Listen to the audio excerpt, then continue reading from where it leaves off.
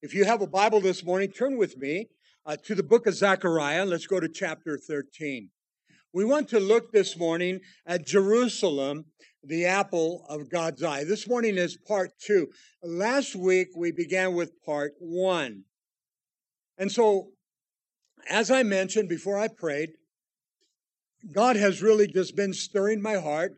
Zechariah has been coming to mind for me as a pastor teacher for many, many weeks now. And so when the Lord continues to speak to me, minister to me, push on my heart, I have to listen to what the Spirit of God is saying. And so we're going to take that sidetrack of the book of Acts. We'll get back into it. If you know me here at Calvary Chapel, the pastor, and what we do at most Calvary Chapels, and that is to teach the Word. And we go from Genesis to Revelation. And so right now, we have already done the Gospel of John. It's complete. In fact, it's on the radio right now. And now we're in the book of Acts. And I really don't like to change midstream. But I just saw the importance of looking at Zechariah. In Zechariah chapter 2, verse 8, we began with this portion of Scripture last week. The Holy Spirit has Zechariah, the prophet of God, to write, "For thus saith the Lord of hosts, He sent me after glory to the nations which plunder you," speaking to Israel. "For he who touches you touches the apple of His eye." And we shared last week, we make the reference to the Southwest here. We hear the term, "don't mess with Texas." Well, I want to bring it to the biblical stance. Don't mess with Israel, and don't mess with the Jews, and don't mess with Jerusalem. The Bible says they're the apple of God's eye. And yet we see, as we shared last week, everybody has an idea. We're going to divide Jerusalem, and we're going to make another state besides Israel. Well, that's not what the Scriptures say. What does the Word of God have to say? Now, I want to give you another passage. I want you to listen to it. In Deuteronomy chapter 32, in verse 10, there's several passages that speak of the apple of God's eye.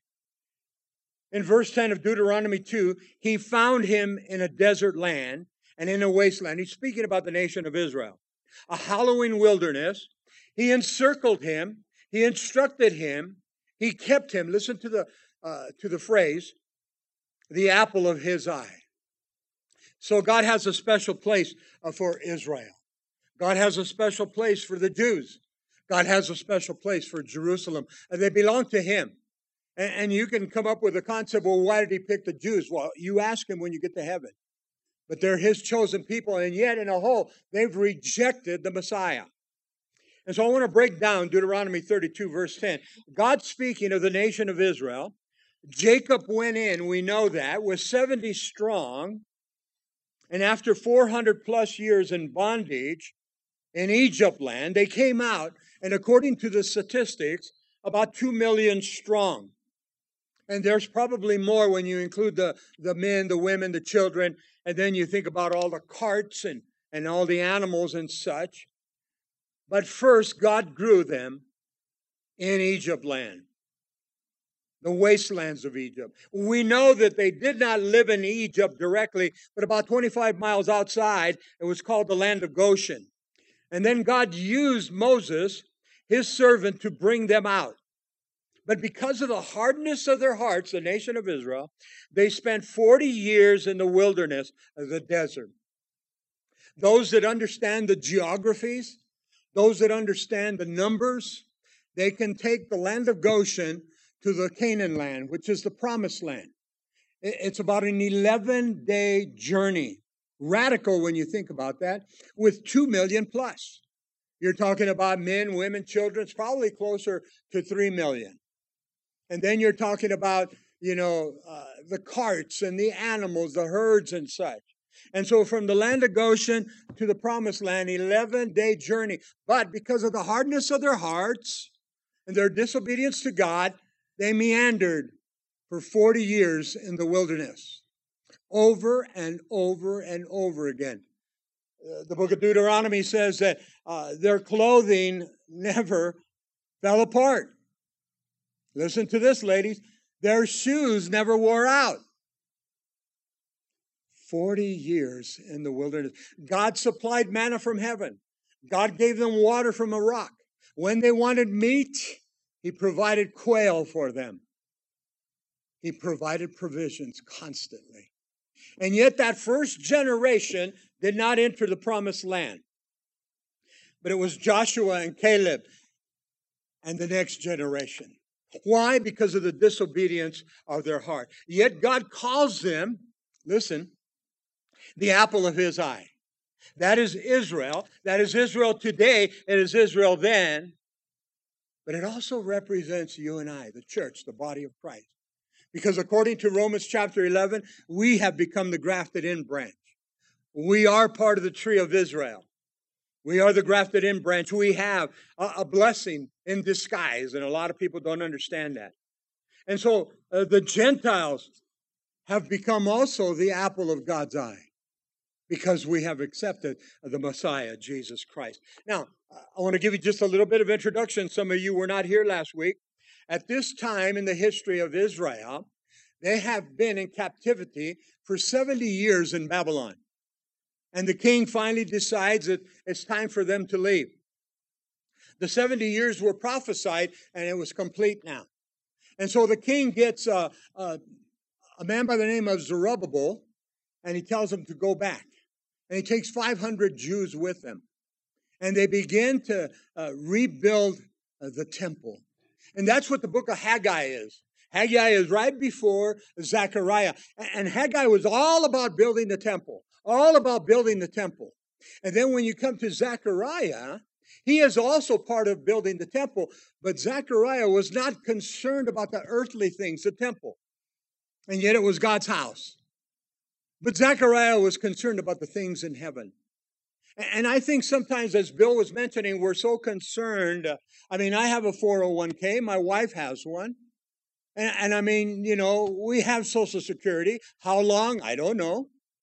But what happens if it's all taken away? We take things for granted. I do. You get up in the morning, turn the lights on. You get up in the morning, you turn on the water. As we mentioned last week, how many of you still use an outhouse? None of us. Come on. I never did. Our forefathers did. We're a blessed people.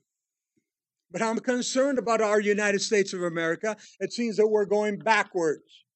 We're forgetting God. And this is the nation of Israel. When they forget God, judgments came.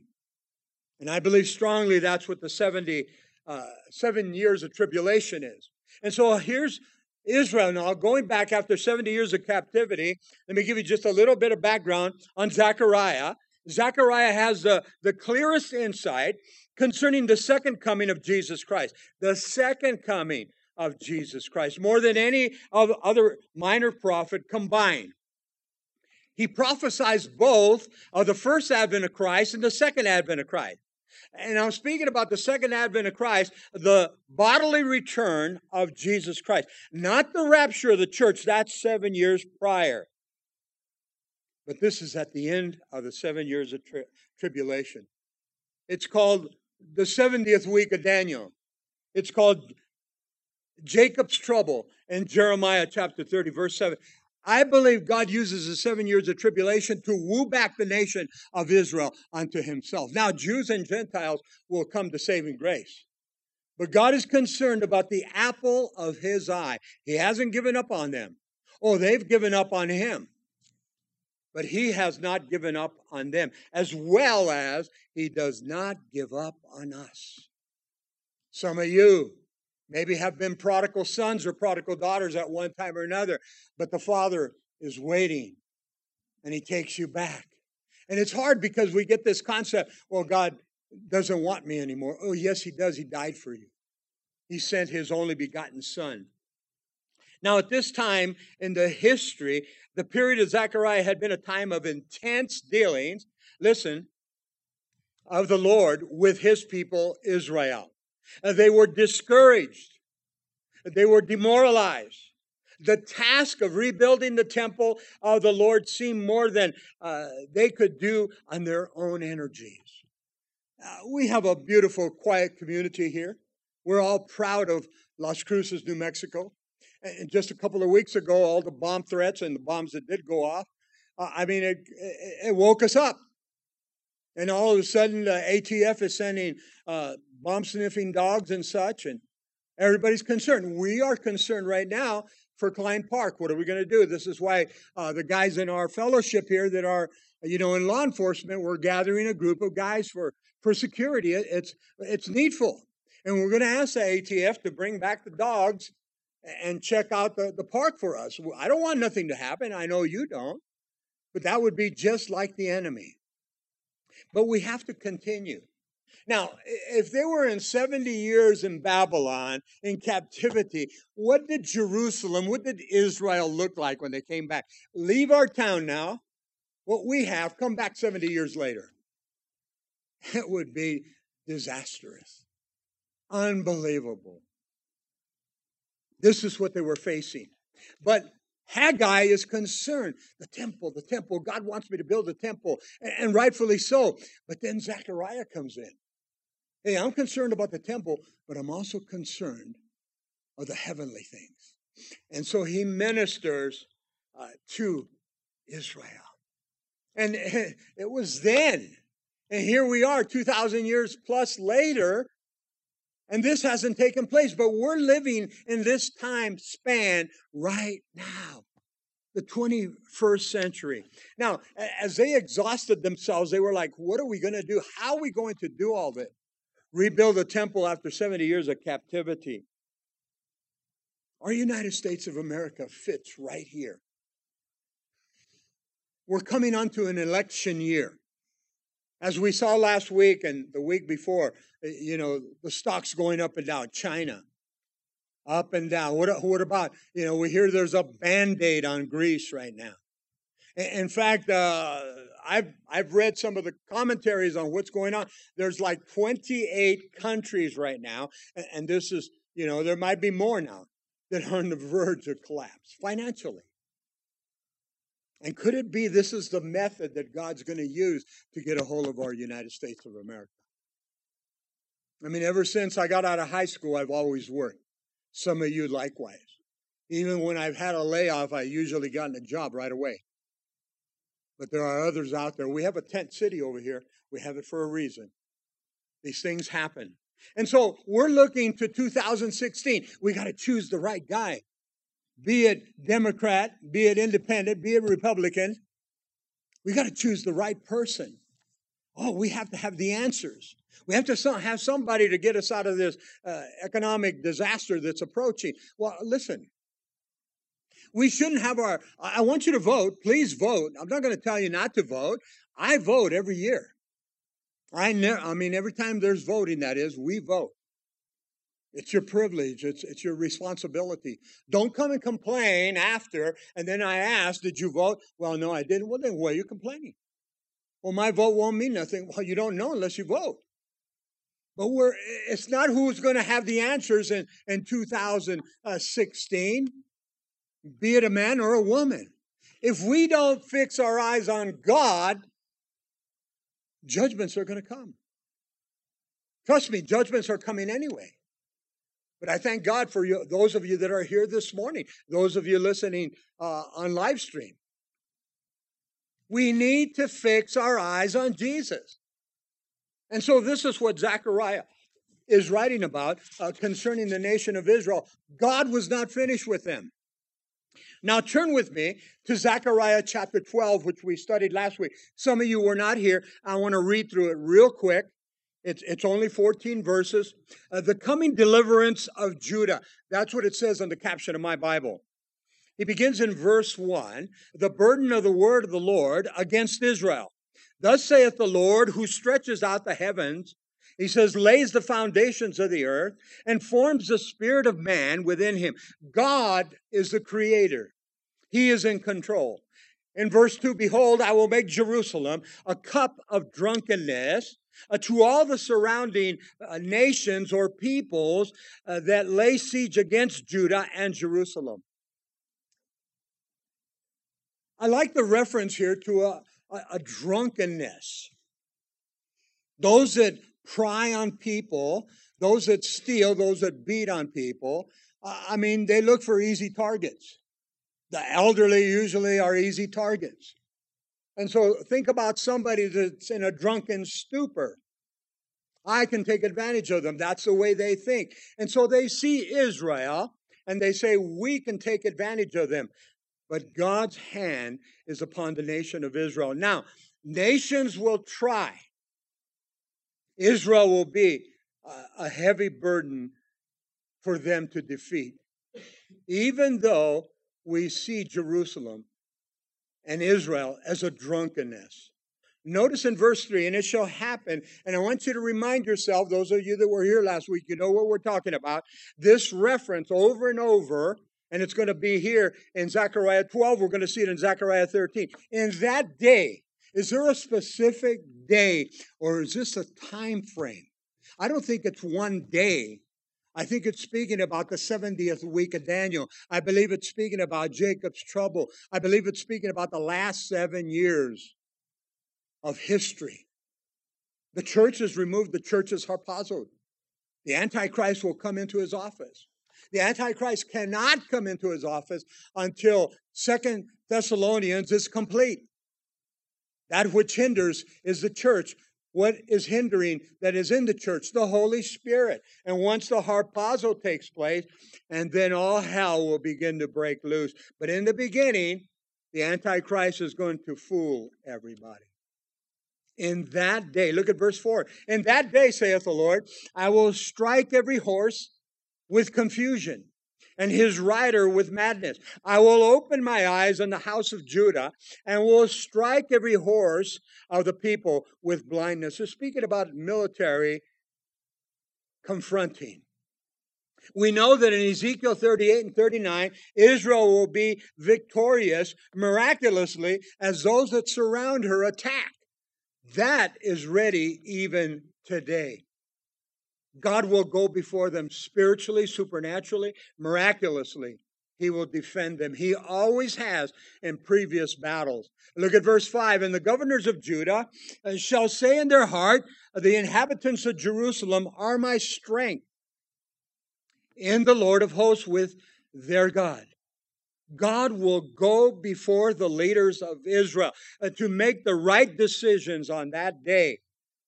Again, verse 6, the reference back. In that day, I will make the governors of Judah like a fire pan in the woodpile, and like a fiery torch in the sheaves. They shall devour all the surrounding people, those on the right hand, those on the left hand, but Jerusalem shall be inhabited again in her own place. Jerusalem. Jerusalem, the apple of God's eye. He is not finished with them. God's speed is given to the armies of Israel like a rushing fire in victory. We've been witnessing the last couple of weeks the fires up in the northern country of our states. Up above California. I mean, people are burning. People are frantic. I've gotten emails from people that we know and we love. Pray for us, Pastor Bob. Fires are right down the street. Fires are right over the hill. That's the kind of judgment that will come against these that come against Israel. But we're talking about a military strike. In verse 7, the Lord will save the tents of Judah first, so that the glory of the house of David and the glory of the inhabitants of Jerusalem shall not become greater than that of Judah. In that day, again, verse 8, the Lord will defend the inhabitants of Jerusalem. The one who is feeble, or the weakest link among them in that day shall be like David, and the house of David shall be like God, like the angel of the Lord before them. We know historically, according to the Bible, that King David was a fierce warrior. He was a fighter. They sang about Saul victories of thousands, and then they sang songs of David, victories of his tens and thousands. David was a man of war. David was a man of bloody hands. He was not allowed to build the temple. It was given to Solomon. And so they're going to be fighters like the days of King David. And again, in verse 9, the reference, and it shall be in that day that I will seek to destroy all the nations that come against Jerusalem. God will and has always protected Israel, the apple of God's eye. And yet in the whole, Israel has rejected the Messiah. And last week, we spoke about the pierced one. Zechariah speaks about Christ. Interesting, it was still 500 years until crucifixion. And here it's prophesied that he would be crucified with the nail prints and such. The Persians are the ones that brought in crucifixion. Look at verse 10 now. And I will pour on the house of David and the inhabitants of Jerusalem the spirit of grace and supplication, and then they will look on me, speaking of Christ, whom they pierced. He says, yes, they will mourn for him, as one mourns for his only son, and grieve for him, as one that grieves. When they finally see the pierced one, when they finally see that Jesus is the Messiah. Jews and Gentiles will come, I believe, to saving grace. Notice now, I like this. And they're going to grieve even more. How?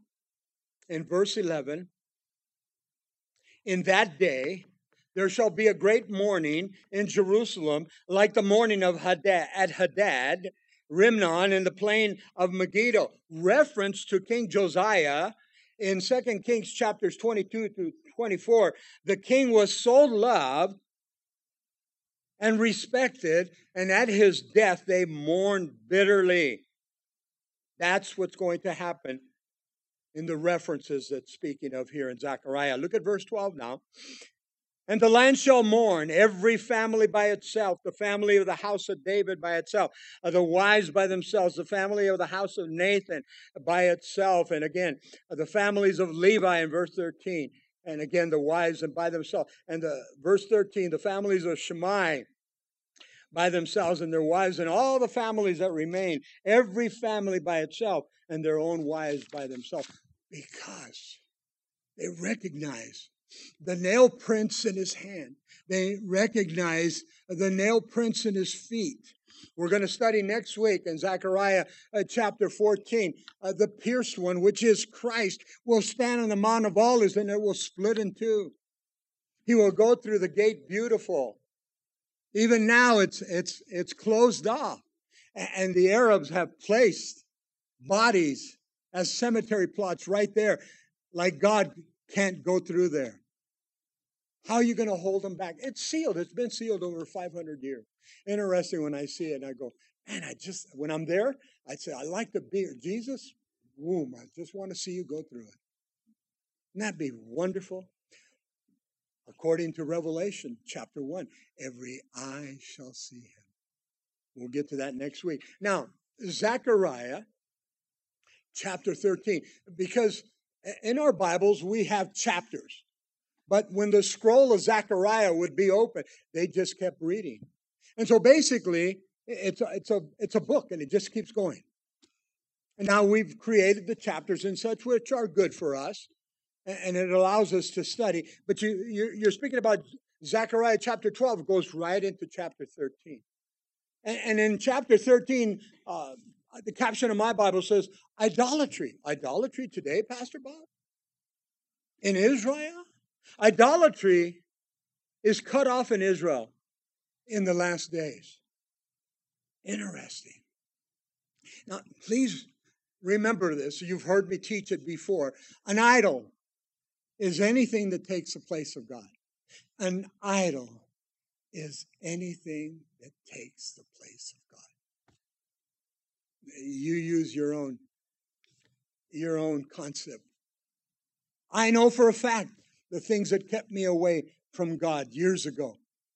I know for a fact I have to be very careful. I love baseball. I've always loved baseball. And we have our softball team, and I'm proud of them. They're good. They're we go to every game, my wife and I. And here's an idol for me now, and I pick up on it, and just understand. I go to the ball game, I have to have a bag of peanuts. I go to the ball game, I have to have a soda or some kind of drink, or it's not a ball game. I'm watching what I eat, so I don't take any hot dogs, but I got to have some peanuts. And I don't like them shelled. Let me shell them. That way I feel like I'm at the ballpark. But what is an idol? Anything that takes the place of God. Now, some of you will understand this, some of you won't. Back in the day, I did everything in my power to buy a 57 Chevy. Hardtop. I didn't like that post in the middle.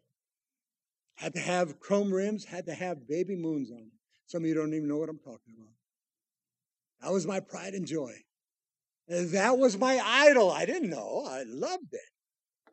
And I bought it for $600.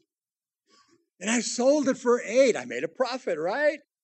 Go on the internet today. I don't want to tell you how much they're worth. Unbelievable. But idols. Are there still idols today in Israel? The answer is yes, or else this wouldn't be written. And so I want to read through the 9 verses, and we're going to be making some commentary. And again, the reference that we go back to Zechariah chapter 12, here in 13, verse 1, in that day again, a fountain shall be opened for the house of David and from the inhabitants of Jerusalem for sin and for uncleanness. It shall be in that day, saith the Lord of hosts, that I will cut off the names of the idols from the land, and they shall no longer be remembered. I will also cause the prophets and the unclean spirit to depart from the land. Sin will always bring in the devil. Sin will always bring in sorcery. Sin will always bring in the fallen angels. They're real. And I'll explain that as we continue. In verse 3, it shall come to pass that if anyone still prophesies, that his father, his mother, who begot him, will say to him, you shall not live, because you have spoken lies in the name of the Lord. And his father and mother, who begot him, shall thrust him through when he prophesies. Now, you have to remember, this is a saved people now. They've come to the pierced one. They're born again of the Holy Spirit. It's the end of what they know, the 7 years of tribulation. In verse 4, and it shall be in that day that every prophet will be ashamed of his vision when he prophesies. They will not wear a robe of coarse hair to deceive. We'll explain that. But he will say, I am no prophet. I'm a farmer. For a man taught me to keep cattle from my youth. They're trying to escape what they're doing. And one will say to him, what are these wounds between your arms? Then he will answer, those with which I was wounded in the house of my friend. Is this a prophecy of Christ that we spoke of in Zechariah chapter 12? The pierced one. I believe it's Christ, but some say that these are the false prophets that were wounded for their lives. I don't know. But notice now, the shepherd savior, these last few verses, in verse 7, awake, O sword, against my shepherd, against the man who is my companion. Saith the Lord of hosts, strike the shepherd, and the sheep will be scattered. And then I will turn my hand against the little ones.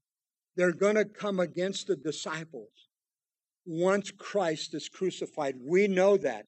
Zechariah is prophesying it. Those are the little ones. And it shall come to pass in the land, saith the Lord, that 2/3, mark this down, 2/3 in it shall be cut off and die. But 1/3 shall be left in it. I will bring the 1/3 through the fire, speaks of tremendous trials, that will refine them as silver is refined, and test them as gold is tested. They will call on my name. This is the nation of Israel at the conclusion of the 7 years of tribulation. They will call on my name, and I will answer them. I will say, this is my people. And each one will say, the Lord is my God. Interesting. We shared this last week. God is not finished with the nation of Israel. There are those that say replacement theology has come in. The Gentiles have replaced Israel. Not so. Zechariah would not prophesy this if he was. God is not finished with the nation of Israel. God is going to restore the nation of Israel. God is going to save the nation of Israel. But it's not without pain. Now, those of you that understand the math, and I have to inquire from some of the guys, but I understand 6 billion. I'm just going to use the reference. And if 2/3 is wiped out, it only leaves 2 billion. That's great carnage. Now we know the rapture of the church has taken place. We know many will come to saving grace. We know in the book of Revelation, those that died martyr's death were going to be underneath the altar, the souls of those. But still, when you take 2/3 of the world, it's incredible. It's just unbelievable. Now, he has to remove the idols in Israel today. Now, let me give you some statistics here. Remember, an idol is anything that takes the place of God. Israel has oil. Israel has natural gas. Israel is known for their sciences and their technology. We know that Israel has military intelligence. In fact, we use them. We also know that Israel has military powers. These are gifts that God's given to them. I mean, they have minds that are incredible. And yet they're hated so much. Agriculture, they're the best.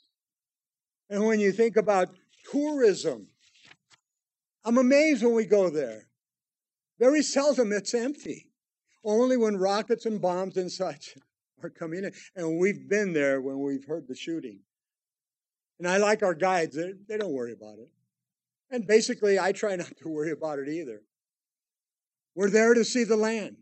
And so what is God speaking about in the last days? In Zechariah 13, we're going to make commentary. Let me say a quick prayer. Father, give us insight as we look at these 9 verses. Speak to our hearts in clarity, Lord. We know these things still have not happened, but they're prophesied, and they will take place in Jesus' name. And so Zechariah chapter 13, idolatry is going to be cut off in Israel in the last days. Look at verse 1 now. In that day, they've come to saving grace. A fountain shall be opened for the house of David and the inhabitants of Jerusalem for sin and for uncleanness. Now, we just read in Zechariah chapter 12, they mourned, they wept, and they come to salvation at the end of the tribulation. They see the nail prints. They understand the pierced one. They know now that it's the Messiah, Jesus Christ. And so salvation comes. There has to be purification. There has to be a cleansing. There has to be a washing. It speaks about a fountain. We know that it's the blood of Christ that washes us and cleanses us afresh and anew. Now notice as we continue here. In that day, ends with Israel's return to God. For years they rejected the pierced one. Now they have embraced the pierced one, which we know and they know now as the Messiah. They now enjoy, listen to this, a fountain that brings cleansing for sin and uncleanness. There has to be true repentance. The Holy Spirit brings conviction. He brought it to you. He's brought it to me. Maybe you're not saved here this morning, and I hope and pray conviction comes. True repentance is a change of mind, a change of heart, and a change of direction. But it does not come unless there's a conviction. And I confess who Christ is. Salvation comes in. I receive Christ. God cleanses and washes me with the blood of His Son, Jesus Christ. Now, some of you know this story, some of you don't, but I want you to mark down if you're taking notes. In John chapter 4, the story of Jesus and the Samaritan woman, we know that Jesus went out of His way to Samaria to meet the woman at the well, Jacob's well. She had already been previously married, and now the last guy she's with, she's not even married. She's living with him. She's had 5 men. Now, the Jews would come and gather their water at a certain time. Then the Samaritans would come and gather their water another time. And a woman like the Samaritan woman, a loose woman, a worldly woman, she would come at a specific time also. And I want you to think how long she would go. Was it a 2-block walk? Was it a mile? I don't know. But she would go get her water for the day. And this day when she showed up, Jesus is there, and she knows he's a Jew. She could tell the way he's dressed. And she was a Samaritan. And listen, and the reference to the fountain now. And John chapter 4, verse 14. I'm sorry. Jesus and the Samaritan. Listen to verse 14. Whosoever, he tells her, whosoever drinks of the water that I shall give him will never thirst again. But the water that I shall give him will become in him a fountain of water. Listen to the terminology, springing up into everlasting life. In other words, salvation has come. In other words, the conviction has stuck. They've come to the Lord. It's taken 7 years of tribulation. I hope and pray this morning, conviction has come your way in time past. Maybe it's here this morning. I don't know. But you need to come to saving grace. You cannot enter the kingdom of God unless you are born again. Go back and study when you read John chapter 3. Jesus and Nicodemus. Nicodemus asked that same question, what must I do to enter the kingdom of God? In verse 3, Nicodemus, you must be born again. In verse 7, Nicodemus, you must be born again. He was a ruler of the Jews. And what did he respond? How can I go back in to my mother's womb? That which is physical is physical. That which is fleshly is fleshly. But that which is spiritual is spiritual. And the born again experience is spiritual. It's spiritual. Something happens. Transformation, metamorphosis, change. Listen to this passage in 2 Corinthians 5:17.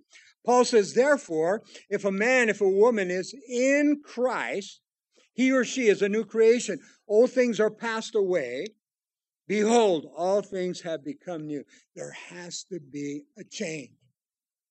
Jesus said, you will know them, my people, by their fruit. He's speaking about the church. You will know them by their fruit. The fruit of the Spirit starts with love. Something happens. It changes you. Now, don't tell me you're born again of the Holy Spirit. Don't tell me you're a Christian. Don't tell me you're going to go to heaven and you're still fornicating. You're still committing adultery. You're still living together. You're still doing drugs. You're still stealing. And name the sin. The Bible says a liar will not get into the kingdom of God. The Bible says, and this is what hit me years ago, a drunkard will not enter the kingdom of God. There has to be change. There has to be transformation. There has to be metamorphosis. You're that slug that winds himself into a cocoon. And then the born again experience comes, and you're that beautiful butterfly that comes out. Oh, you're not perfect by any means. But you are a new creation. Old things are passed away. All things have become new. This happened to Nicodemus. This has happened to a lot of you here. And this happened to the woman at the well. This fountain that just kept coming. The blood of Christ. Listen to what Spurgeon, a great theologian of the 1800s, according to verse 1. This provision is inexhaustible. There is a fountain open, not a cistern, not a reservoir, which are closed, but a fountain.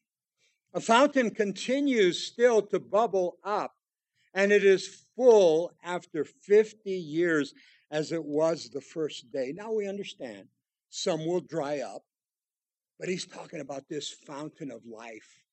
Even so, the provision and the mercy of God for the forgiveness and the justification of our souls continually flows and overflows. Listen to me. Only the blood of Jesus Christ can do this over and over and over again. Now, I come to the born again experience. I am born again of the Holy Spirit. I'm a new creation. I'm a new creature. Change is taking place, but I'm still a sinful man. You're still a sinful man or sinful woman. And we have an advocate, a lawyer for our defense. It's Christ Jesus. The enemy constantly is chiming in on you, threatening you, accusing you. In the book of Revelation, he is the accuser of the brethren. But I'm covered in the blood of the Lamb. I sin, you sin, and he washes me daily. I don't have to be born again every day, but he washes me daily. Now the nation of Israel has come to saving grace. This is why those idols have to be removed now. This is why those that were false prophets and false prophecy have to go. Let's continue here. Look at verse 2. And it shall be, that reference again, in that day, saith the Lord of hosts, that I will cut off the names of the idols from the land, and they shall no longer be remembered. I will also cause the prophets and the unclean spirits to depart from the land. Idolatry. False prophets. False prophecies were sins that led Israel astray from God. God will provide the blood of Jesus Christ, as we read in verse 1, a fountain to wash over them. He also promises to cut off the sources of uncleanness, which are idolatry, the false prophets, and the false prophecies. And again, church, anything that takes the place of God becomes my idol. When you see today Israel and you visit the holy city, you go to Israel today, the holy sites, we travel and cover everything. You see idolatry. I still alive today and still working in the Holy Land. It's hard to conceive. You mean Israel has idols? Yes, in different forms that we don't understand. God promises to cleanse the land from such idolatry completely. Listen, when you go to Israel today, there are two churches. They both claim it's the nativity. They both claim this is where Christ was born. He has to be born. Mary went to one place, a cave, the Bible says. She had her child. But you have a church over here, and it's a cathedral.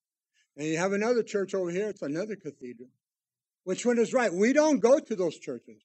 We go to the sites. We go to the sites. When we go to Bethlehem, they took us into the caves. Now, sometimes it's hard for us to go to Bethlehem. Depends on what the temperature is going on. But you go to the caves and you recognize. And they'll tell you they don't know which cave. But Jesus was born in this area. Idols in the sites of Israel. Listen, here's another one. We go to the Jordan, we get baptized. We go to the Jordan, and I do baptisms with the other pastors that are there. And those of you that have gone, even if you've been baptized before, I mean, to be in Israel, to be in Jerusalem, not Jerusalem, but the Jordan, you want to get baptized naturally. They give you a little certificate. It's fun. It's great. And I enjoy going there. Now, they want you to get these white robes. Well, I don't, they're too combining for me. And so I wear my shorts, and I wear my t-shirt, Calvary Chapel, and I go in. They don't say nothing, but they want me to buy the material. And so we do the baptisms. And even there, we go to that site. It's beautiful. But last time we went, they took us to another site after. There's another place that they say, no, this is where John the Baptist was baptizing. This is where John baptized Jesus. So now you go and you go, well, which one do I go to? I want to see the church where they built that Jesus was born. Which one do I go to? Be careful with idols. Now, one more. When you go to the Temple Mount in Jerusalem, you go to the top, and it depends what the temperature of the people at the time, the frictions, if we go up or we don't go up. I mean, we have to leave our Bibles behind. If we have any kind of a metal cross, they want you to take it off. The Muslims don't want it up there. Well, when you get to the top and when you see pictures of Jerusalem, what do you notice? The Dome of the Rock Mosque. It's an idol. And talk about false prophets, Muhammad. Inside is a stone where 2 footprints are that he went into heaven. Now we know that Jesus is the Messiah, not Muhammad. They say he's one of the many prophets. Interesting when they see the pierced one. Salvation will come to the Jew and Gentile. And right now, I'm reading a book. It's called Killing Christians by Tom Doyle. He was a pastor at Calvary Chapel up in Colorado. He spoke at our conference for pastors. And I finally got a hold of the book. I'm reading it right now. I'm halfway through. Church, right now, we know it. We're reading it. We're seeing the news and we're getting tidbits. There's atrocities going on in third world countries. People are dying. Christian people like you and I. And I'm just blown away. They will not give up their faith. They will not denounce Christ. Same thing happened in the time of Rome. Deny Christ, say Caesar is Lord. And they wouldn't. And so, church, God gives you the strength. God gives you the power. God gives you the ability. Beheadings. Women are raped. Crucifixions. Children burned to death. I mean, the list goes on and on. They're going to come to saving grace. Many of them are coming. God is giving visions to Muslims. It's incredible what's going on. Look at verse 3 now. And it shall come to pass that if anyone will still prophesy, then his father and mother who begot him will say to him, you shall not live because you have spoken lies in the name of the Lord. And his father and his mother who begot him shall thrust him through when he prophesies. Now, you have to understand, they've come to saving grace. I mean, there's a revival in Israel. A third of the nation is left. A third of the people. Gentiles, I believe, are coming to saving grace too. But I want you to study Deuteronomy chapter 18. The law said if there was a false prophet, if it didn't come to pass, you were to take him outside and stone him. And then the law said, listen to this, Mom and Dad, if your son is a false prophet, you got to turn him in or thrust him through. Radical statement. Zechariah says a day is coming when public opinion will not tolerate false prophets. There will be such a commitment to the Lord and his word, even the family of a false prophet will condemn the false prophet death. In other words, the power of God will be greater, and I know some of you don't understand this, the power of God in one's life will be greater than your family. I want all my family to come to saving grace, but I understand not all of them. They think Mary and I are still crazy. They respect us, but not everybody comes to saving grace. Our place is to let them see Christ in us. Our place is to share the gospel when the opportunity arises. I don't just blurt it out to them, but they'll ask questions, they'll email, they'll call, or I bury somebody in Southern Cal, and they come, and they will hear the gospel message. I think it's important for us to bring it forth. Not only the false prophets, but it gives us their dress. Look at verse 4. And it shall be in that day that every prophet will be ashamed of his vision when he prophesies. They will not wear a robe of coarse hair to deceive. In other words, they were. False prophets in the Old Testament, and it seems like false prophets in the last days, they're going to dress like Elijah. They're going to put on animal skins. We saw that in 2 Kings chapter 1. They're going to dress like John the Baptist. I wonder if they eat locusts and honey also. Those who posed as prophets will so fear exposure that they will deny ever having made such a claim. They will put away the uniform, one of my commentaries said, of a false prophet, putting away the false, the coarse hair and all that. A robe of coarse hair of an animal, camel or a goat. the dress of the Old Testament. Now, it's interesting. I didn't come to saving grace, my wife and I, till the end of the 70s. But back in the early 70s, back in Southern California, I know some of you think all the nuts are from California. There was a prophet. Listen to this.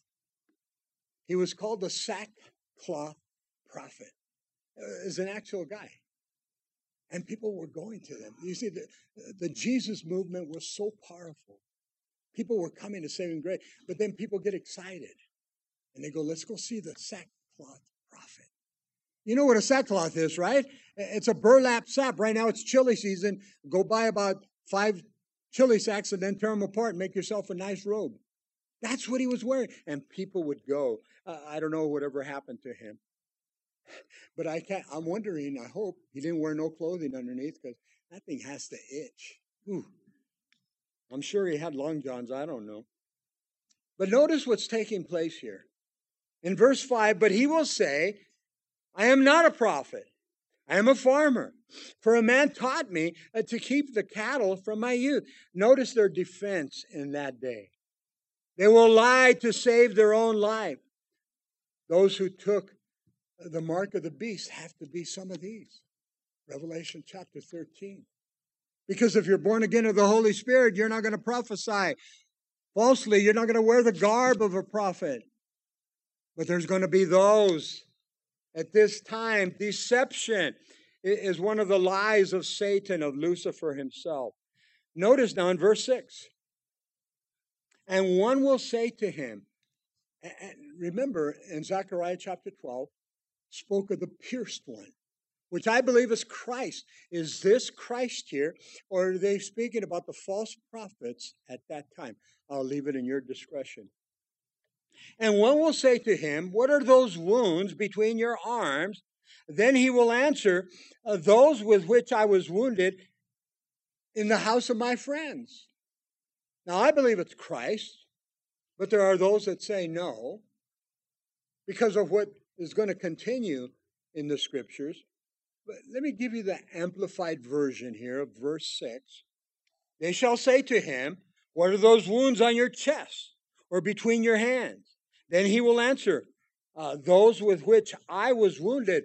And then the Amplified puts in parentheses, discipline in the house of my friend. Is this Christ?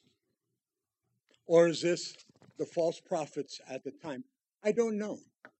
I want to believe that it's Christ, because notice the next ensuing verses. The caption in my Bible above verse 7, the shepherd savior, speaking of Christ. Look at verse 7, awake, O sword, against my shepherd, against the man who is my companion, saith the Lord of hosts. Strike the shepherd, and the sheep will be scattered. Then I will turn my hand against the little ones. The disciples are the little ones. Jesus is at the Last Supper, and he quotes this. I want you to turn there with me. Go to Matthew chapter 26, and look at verse 26 with me. So, I believe that it is Christ that they're talking about, not the false shepherds. But again, it's not theology, it's not dogma.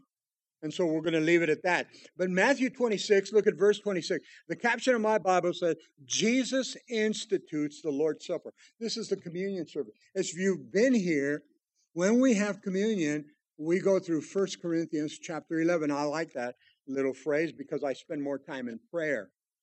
But notice verse 26, chapter 26 of Matthew.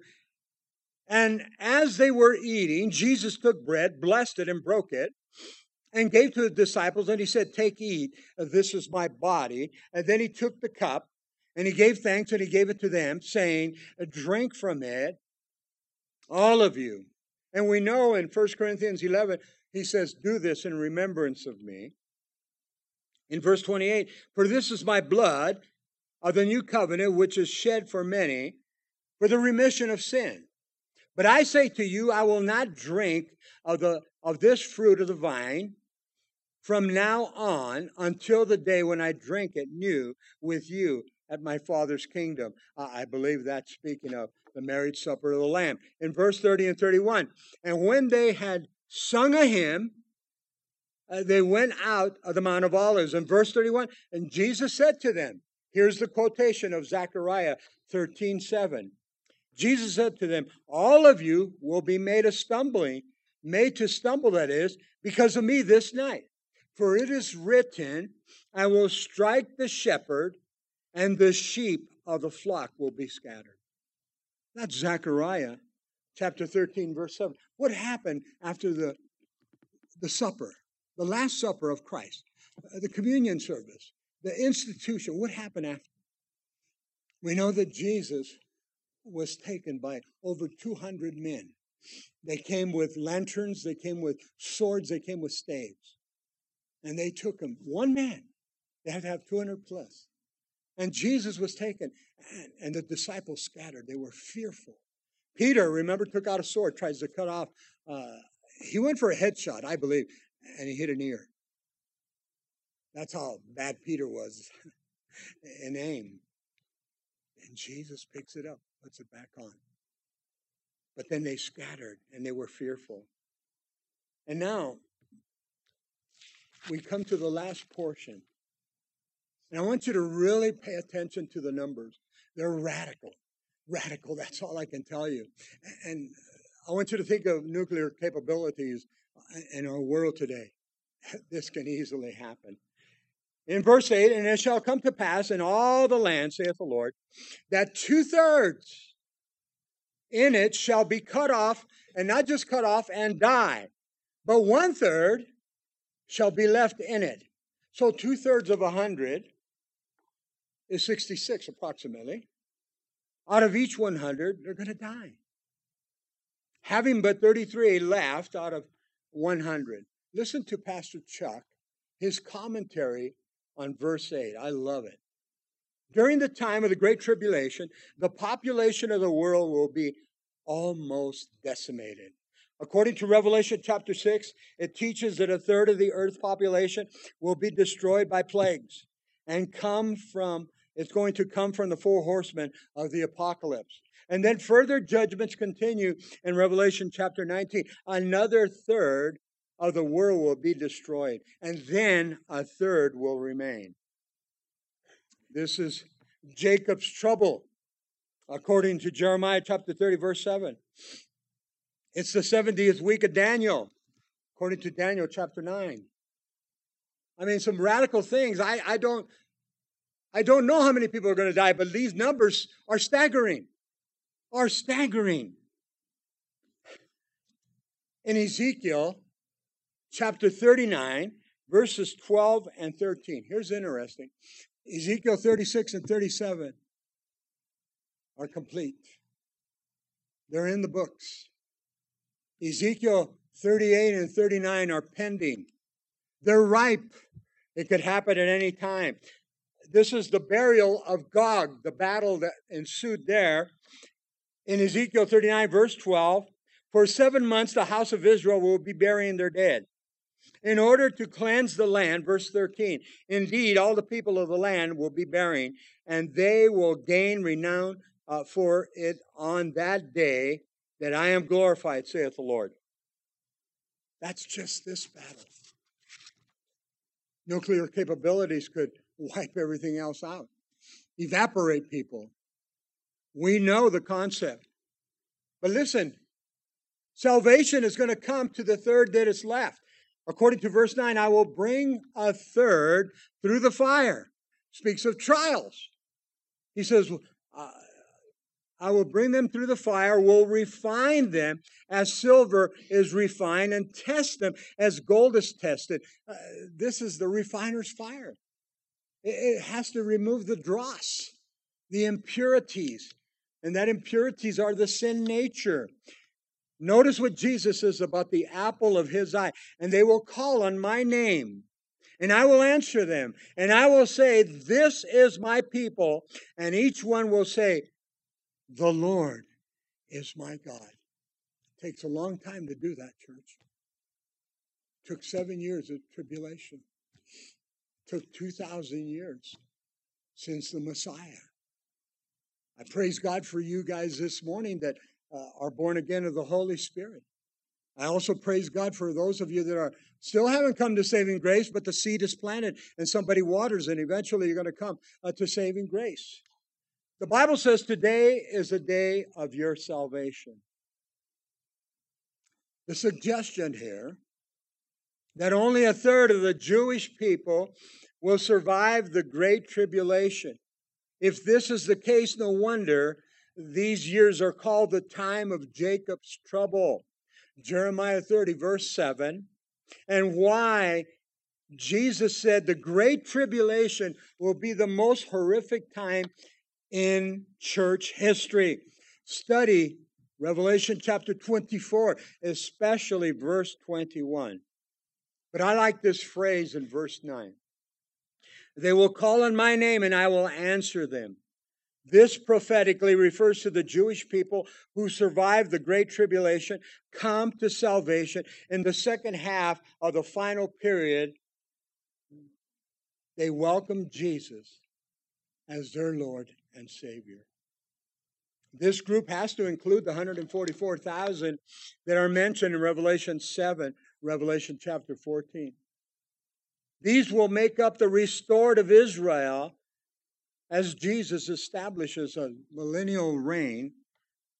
That is the 1,000-year reign of Christ. Now, a lot of these numbers I just don't get. I don't understand. But church, according to the scriptures, there's going to be carnage. Carnage like never before. I'm going to take you back, give you some statistics real quick. August the 6th, 1945, Hiroshima. Estimated of 140,000 died. Many were evaporated. 5 years later, 60,000 more died because of the results. Just a few days later, August the 9th, 1945, Nagasaki, estimates of 70,000 died. Again, many were evaporated. Silhouettes on stones. Listen to this, 5 years later. After Nagasaki, 140,000 died as a result. Will this happen again? Greater destruction we're capable of. If you go on the net, you can see the numbers. This is 2013, the quotes here. Russia has 8,500 nukes. The U.S. has 7,700 nukes. France only has 300 nukes. China has 250. England has 225. Israel has 80. Pakistan has 120. India has 110. I like this one. North Korea only has 10. But that is the craziest one of the whole bunch. That guy's a nut. You know what's going to happen? Press a button here, press a button there, press one here, press one here. Carnage, church. Carnage is going to take place. I'm not here this morning to scare you. I'm here to inform you. I'm here to teach you. And I'm going to beg you by the mercies of God, if you have not given your life to Christ, today is the day of your salvation. If you're in some type of sin, you need to change. You need to repent. True repentance, change your mind, change your heart, change the direction. You're going this way in sin, you got to go about faith. You got to go about faith.